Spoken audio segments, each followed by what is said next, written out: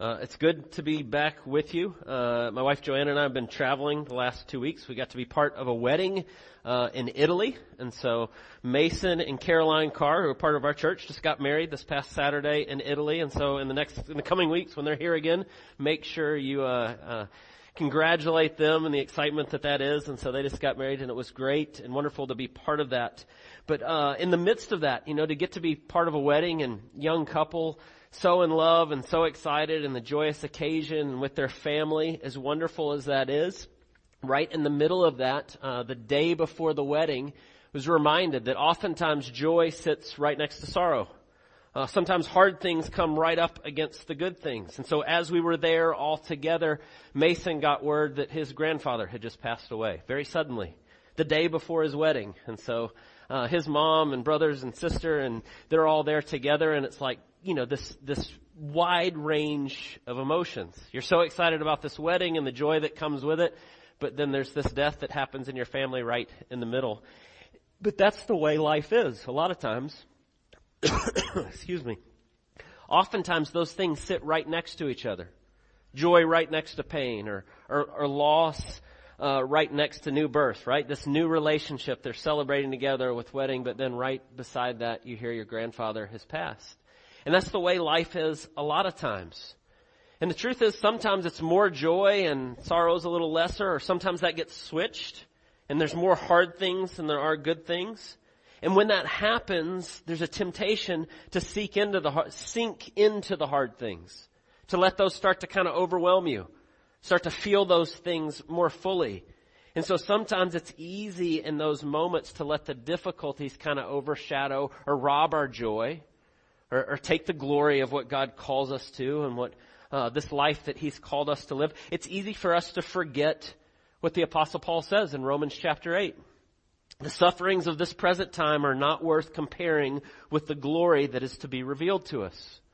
But when you're right in the middle of those difficult times, it's easy to lose sight of that. And so I want us to think a little bit about that together today as we look at John chapter 11 that Chris just read for us. Because in the middle of it, I think we see Jesus shows us how to live the fullness of life of trusting Him even in the most difficult times. He gives us some really helpful things as we look at this passage together.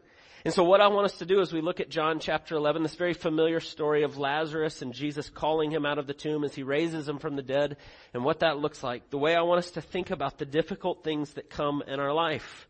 First of all, how Jesus shows us that we approach all that comes at us. Right? So He gives us kind of a big picture of how we should approach all the things that are happening in our life. But then secondly, the truth is, even when those difficult things come, there's still really difficult feelings. There's still hard emotions. There's still a whole lot that comes with that. And I think Jesus shows us how to process that. That's the second thing I want us to see. Right? Big picture of how we approach it. Second, how do we process those emotions and those things that are coming at us?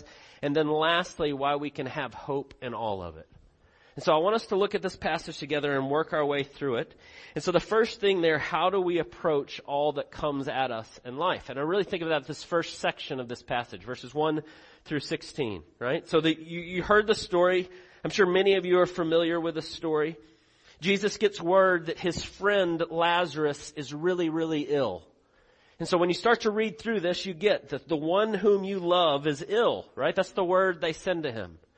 Or you get a little further into it and it tells us that Jesus really loved, verse 5, Jesus loved Martha and her sister and Lazarus. And so when he gets word that this guy's sick, this is not just like Jesus coming into the towns as He does and somebody comes up and tells them about their sick loved one or these kind of things that He's dealing with all the time. These are people that He knows really well, that He's actually spent a lot of time with, that He has a relationship with. Right? Jesus is fully God, but He's fully man, and He's walking in time and space, and He's having relationships, and He knows these people. And He loves them, and He cares for them. And it's serious enough what's happening with Lazarus that Mary and Martha, his two sisters, send for Jesus. And they say, he's really sick. This one that you love is really ill. And they call Jesus, and they're asking Him to come. And so what you get there is He gets this word and He says it, but then it tells us that Jesus heard this, and He says in verse 4, this illness does not lead to death. It is for the glory of God, so that the Son of Man might be glorified through it. And then verse 6, it says, so when he heard that Lazarus was ill, he stayed 2 days longer in the place where he was. And so he says, this doesn't lead to death, and then he purposely delays.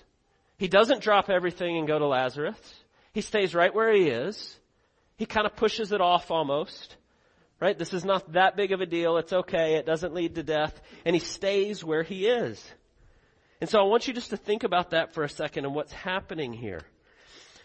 He kind of pushes them off, and look at what it says in verse 11. After saying these things, he said to them, this is to his disciples, after waiting 2 days, our friend Lazarus has fallen asleep, but I go to awaken him.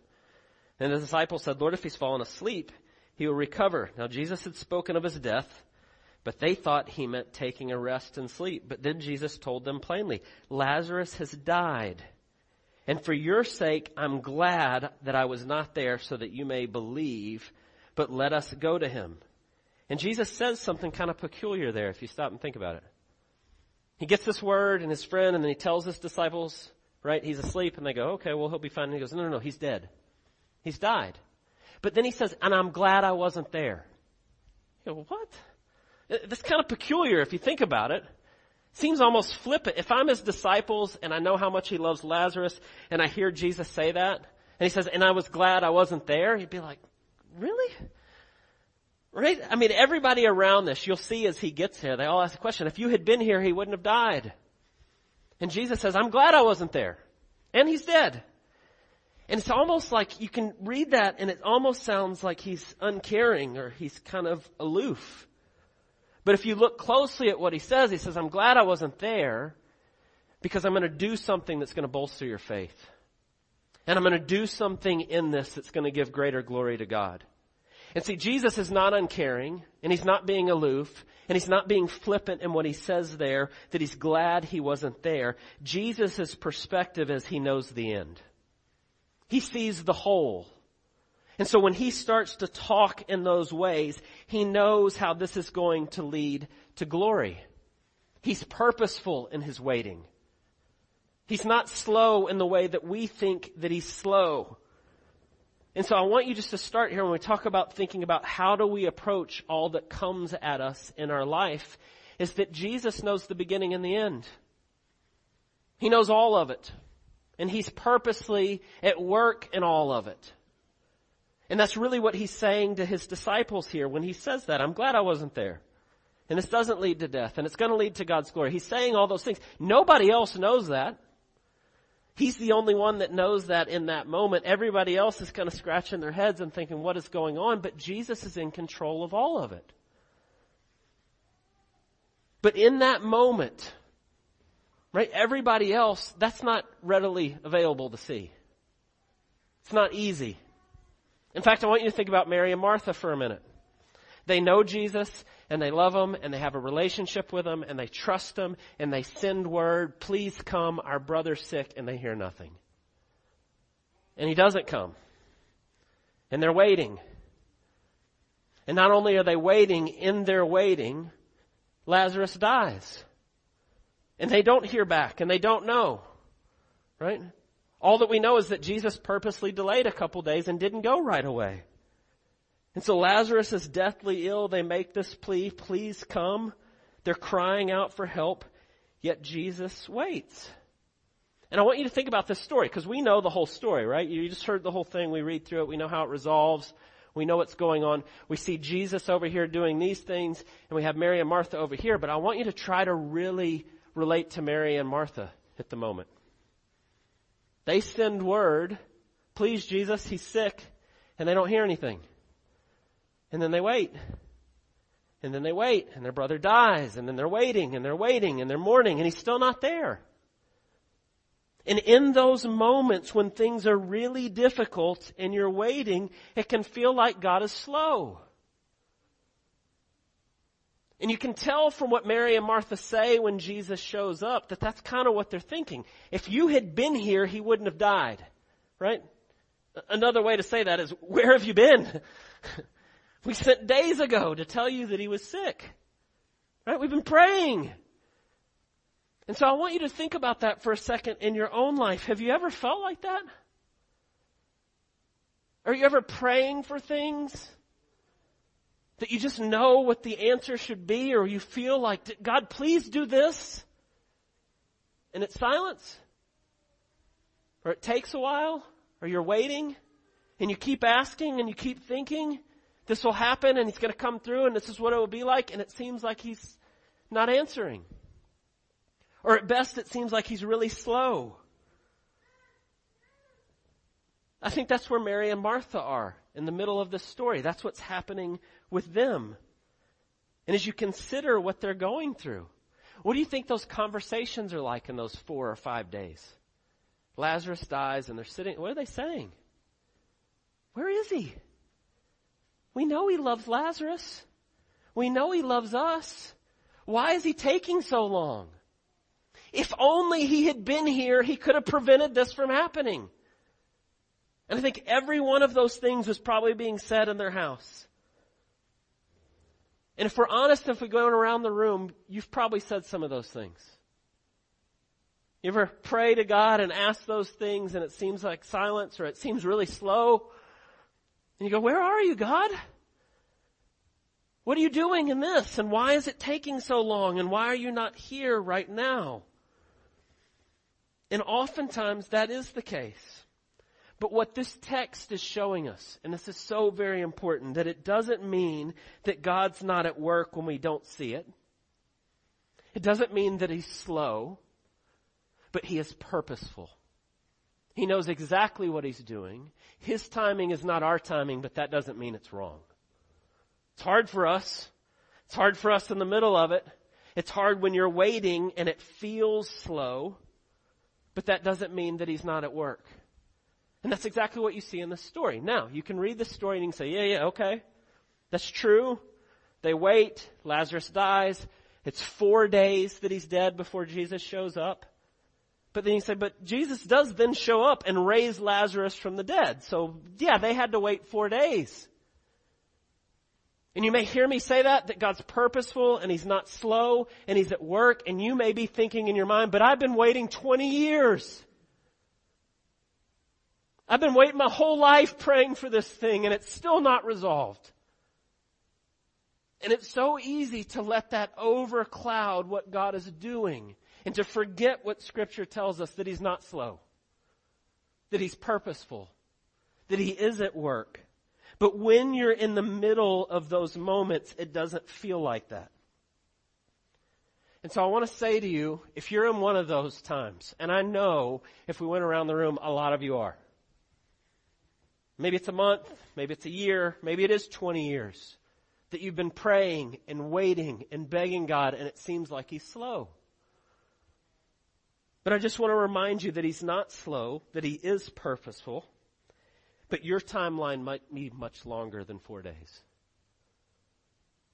But in the scope of eternity, it will not be slow.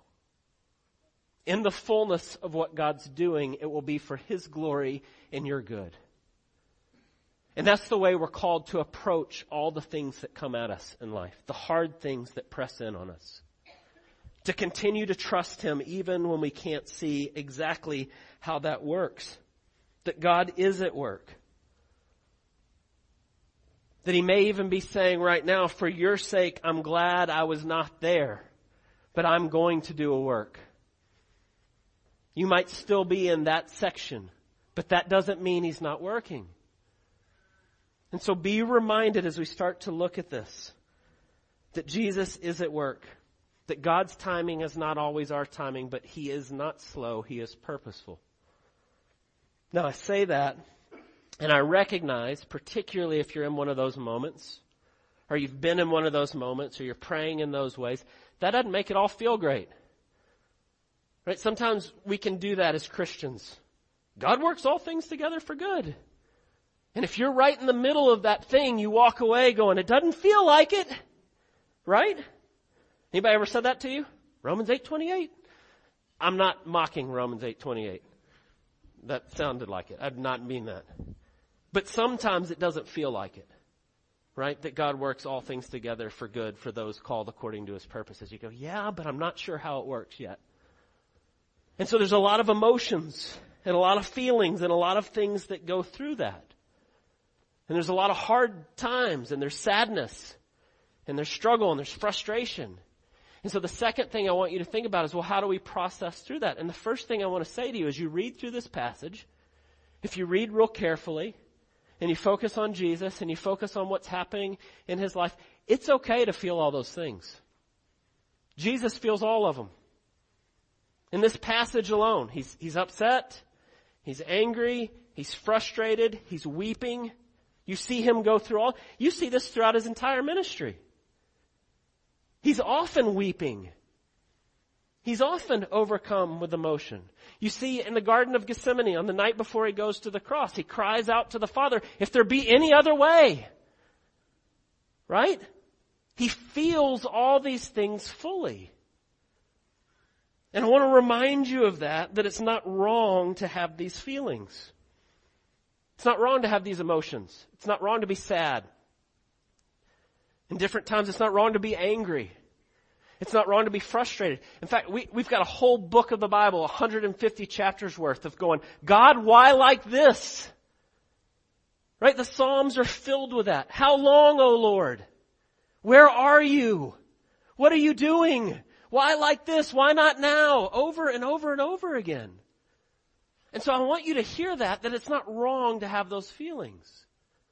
But I also want to warn you when you start to think about that yes, those feelings, and we have those, and that's true. But when we see Jesus here, and he's having these feelings, what we see is he's always bringing them through the full lens of the truth. Right? Remember, Jesus is the Logos, the divine truth, the very Word of God. And he feels all these things, but then he brings every single one of them through the truth of who God is. And he sees the whole story. Our problem is we don't always see the whole story. And in our sinfulness, in our self-centeredness, and our sin nature that still clings to us, what can often end up happening is we're susceptible to being overcome by our emotions. And we let our emotions bring us to a place where we're now saying things that are not true. Right? We get to a place where we go, no good could ever come from this. It's not true. Right? You don't know all the ways this works out and how God's working and what he's doing, but we can feel that way. And so I want to say this in two ways. It's okay to feel all these things, but we want to be careful that we don't let our emotions drive the bus. Right? To where we get to a point where we're now saying and believing and holding things that are not true because we've let our emotions get the best of us. With what we see with Jesus is he experiences all the feelings that we experience, and he's tempted with those things, but he never goes beyond what God's Word says. He holds perfectly to it. And so when we start to think about how do we process and how do we go through this, and when we're feeling those things, we look to Jesus and what he tells us and what he shows us here and the way in which we operate. And so look what happens in this story. He goes to where they are. He delays. He shows up 4 days after Lazarus is dead. As he's approaching, Martha comes running out to meet him. If you know anything about Mary and Martha, they pop up in the Gospels at different times. The fact that Martha runs out to meet him and Mary hangs back makes perfect sense with everything we know about them, right? Martha's a doer who speaks first, who tells you what's on her mind, who says those things, and she goes flying out to meet Jesus. Right? I think of Martha, maybe this is a little unfair to her, but I think of Martha kind of like as the female Peter. She's quick to speak, she says what's on her mind, she tells you those things, she's doing it, she's getting after it. Mary's more the feeler that hangs back, that's not there. But so Martha comes running out first. And she comes out and she meets Jesus. And as he's coming into the town, it said Martha heard that Jesus was coming, verse 20, and she went to meet him. But Mary remained seated in the house. Martha said to Jesus, Lord, if you had been here, my brother would not have died. But even now, I know whatever you ask from God, God will give you. Jesus said to her, your brother will rise again. And Martha said to him, I know he will rise again in the resurrection on the last day. So I want to stop there for just a second. Martha is speaking from faith. She's not completely letting her emotions get the better of her. She's still holding to faith. She's saying, I believe there's a resurrection. The understanding in the first century is that there's going to be a resurrection at the end of time when the dead rise. And that's what she's saying. Jesus says, your brother will rise. And she goes, yeah, I know. Right? She's kind of saying, I got my theology in order and I know what it is. And yes, I know in the resurrection, he'll rise. Right? And that's why I say she's kind of like Peter. Right? She takes what she knows and she'll tell Jesus, yes, I know, Jesus. I know my theology. I got it. Right? And that's what she says to him. But then Jesus almost is like, you're not hearing me. Jesus said to her, I am the resurrection and the life. Whoever believes in me, though he die, yet shall he live. And everyone who lives and believes in me shall never die. Do you believe this? And she said to him, yes, I believe that you are the Christ, the Son of God, who is coming into the world. And Jesus kind of corrects her. Right? He knows what he's about to do. He knows what's about to happen. She's saying, yeah, he'll raise and then, right? In the end, he'll be raised. But she's also saying, but it's not the way it could have been if he would have showed up sooner. Right? I mean, that's kind of what she's saying. And Jesus is going, no, I am the resurrection and the life.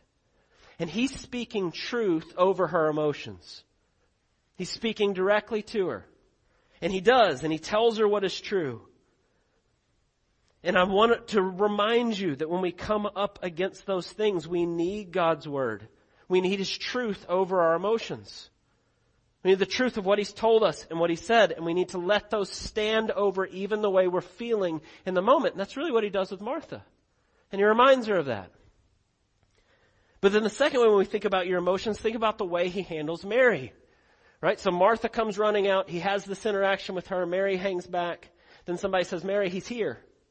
And so she gets up and she goes out to meet him. And so Mary comes out. Verse 32, it says, now when Mary came to Jesus, to where Jesus was, and saw him, she fell at his feet, saying to him, Lord, if you had been here, my brother would not have died. Notice she says the exact same thing that Martha says. Which makes me think that was said around their table a few times, right? In the 4 days. If he would have been here, this wouldn't have happened. If he would have shown up, if he was on our timetable, right? And so she says the exact same thing. But then verse 33 says, when Jesus saw her weeping and the Jews who came with her also weeping, he was deeply moved in the spirit and greatly troubled. And he said, where have you laid him? And they said to him, Lord, come and see. And Jesus wept.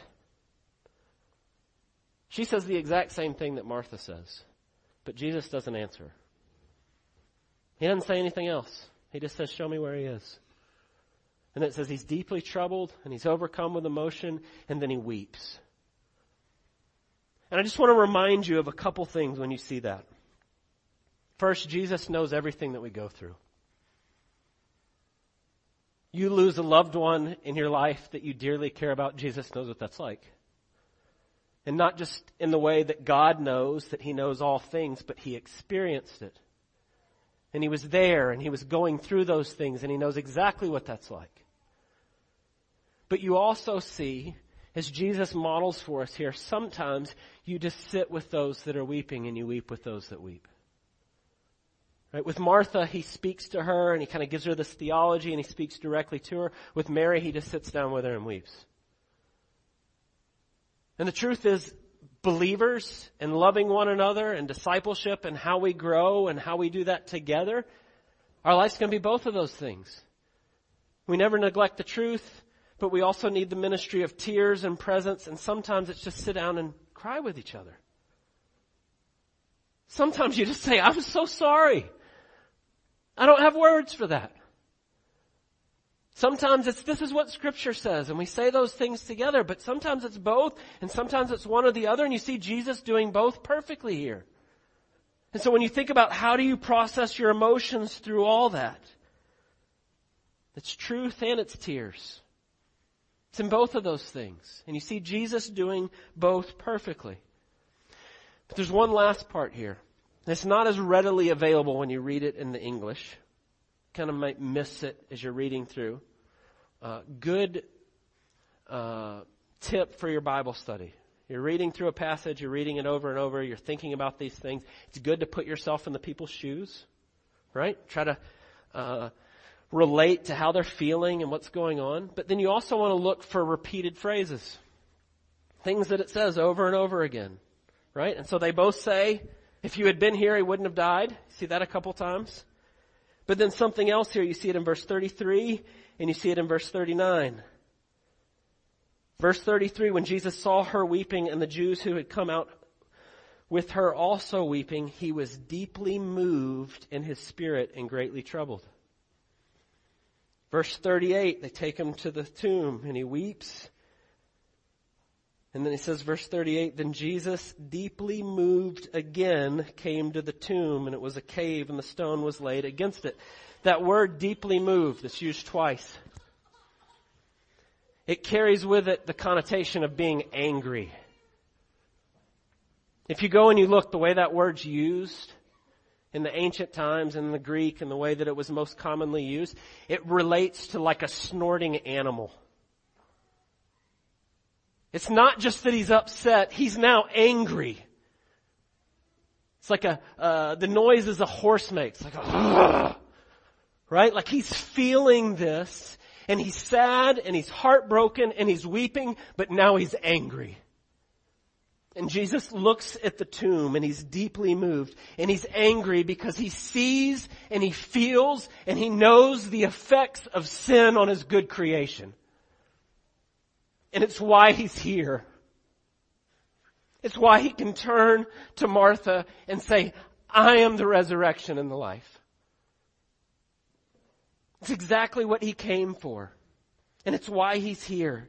And so he grows angry as he looks at it. And I want you to understand that God is not indifferent to your suffering. He weeps with us. He knows the effects of sin on his good creation. He is angered by those things that rob joy, that take us away from the way we were created. He cares deeply in all those ways. And so I want you to think about that in your own life when you're going through those different things. There are times to be angry. There's times to have a holy anger at the things that go against the way God created things, that bring pain and hardship and problems. And all that is evil in the world goes back to our rebellion against God. And Jesus sees that, and he knows that, and he feels that. And you see it in all of these places. And so I want to make sure that you see this. He feels along with us. He is not slow. He is purposeful in what he's doing. And so when you think about how do we approach this, you continue to trust him that he's working even in ways you can't see. When those emotions come, bring them before him. Tell him. Continue to take those emotions and put them under God's word, but go to him with them. With your sadness and with your anger and with your frustration and your how long and why like this, you continue to lay them before him. He knows all of it.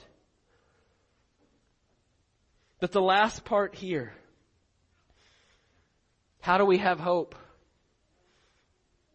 And the answer is what he does at the end. Verse 39, Jesus said, take away the stone. And Martha, the sister of the dead man, said to him, Lord, by this time there will be an odor, for he has been dead 4 days, right?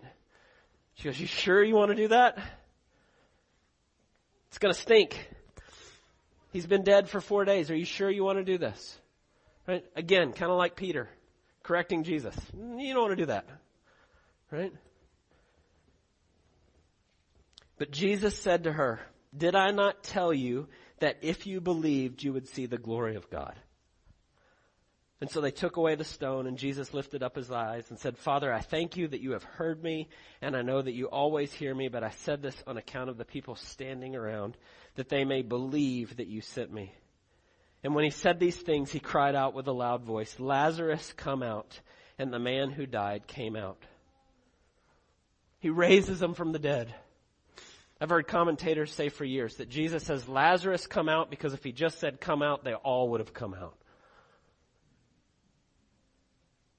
But he calls Lazarus from the dead, and he shows us that I am Lord over all. I am not slow. I am purposeful. I am in control of every bit of this. And what he does is he shows Mary and Martha. He shows the people standing there a visible picture of what he said earlier. I am the resurrection and the life. I'm in control of this. I am the Lord over all. And so I want you to really think about where you are in your life and the things that you're dealing with and the things that you're struggling with. And I want you to hear Jesus' words. Hear what he says to them. Did I not tell you that if you believed, you would see the glory of God? And that's just as true for you today in whatever you're dealing with right now. He says, you trust me and you will see the glory of God. On a long enough timeline, we're going to see how all of it works together. And we continue to trust him in that, in every step of the way, in all things. Say, well, how do we have hope? Do you know what the biblical definition of hope is? A confident assurance in what is to come. It's not like we say in English, I hope that works out. No, we're confident in what is coming because Jesus has defeated sin and death. The resurrection proves that. And we can trust him in all things. And so when Jesus says here, did I not tell you that if you believed you would see the glory of God? Friends, that's his word to us. Whatever you're dealing with, continue to come before him. Bring all your emotions and all those things and lay them at his feet and trust him that he's at work even when you don't see it. What we feel like is slow is not slow, but it is purposeful. Would you pray with me? God, we thank you for the glorious good news of the ways that you love us. We thank you that you are the resurrection and the life. That you are Lord over all. I thank you when we read through this word that you have kept for us. When your word tells us that you delayed and you waited and you are doing so for your good purposes, I pray for each one here who's in that waiting period. Whatever it is, whatever they're wrestling with, whatever they're struggling with, whatever they're bringing before you, I pray that you would show them so clearly that you are not slow, but you are purposeful. That you are at work. Help us to trust you more fully in all things, in all ways, that we continue to lay all our cares at your feet, knowing that you care for us, that you love us, that you are at work. We pray all these things in Jesus' precious name. Amen.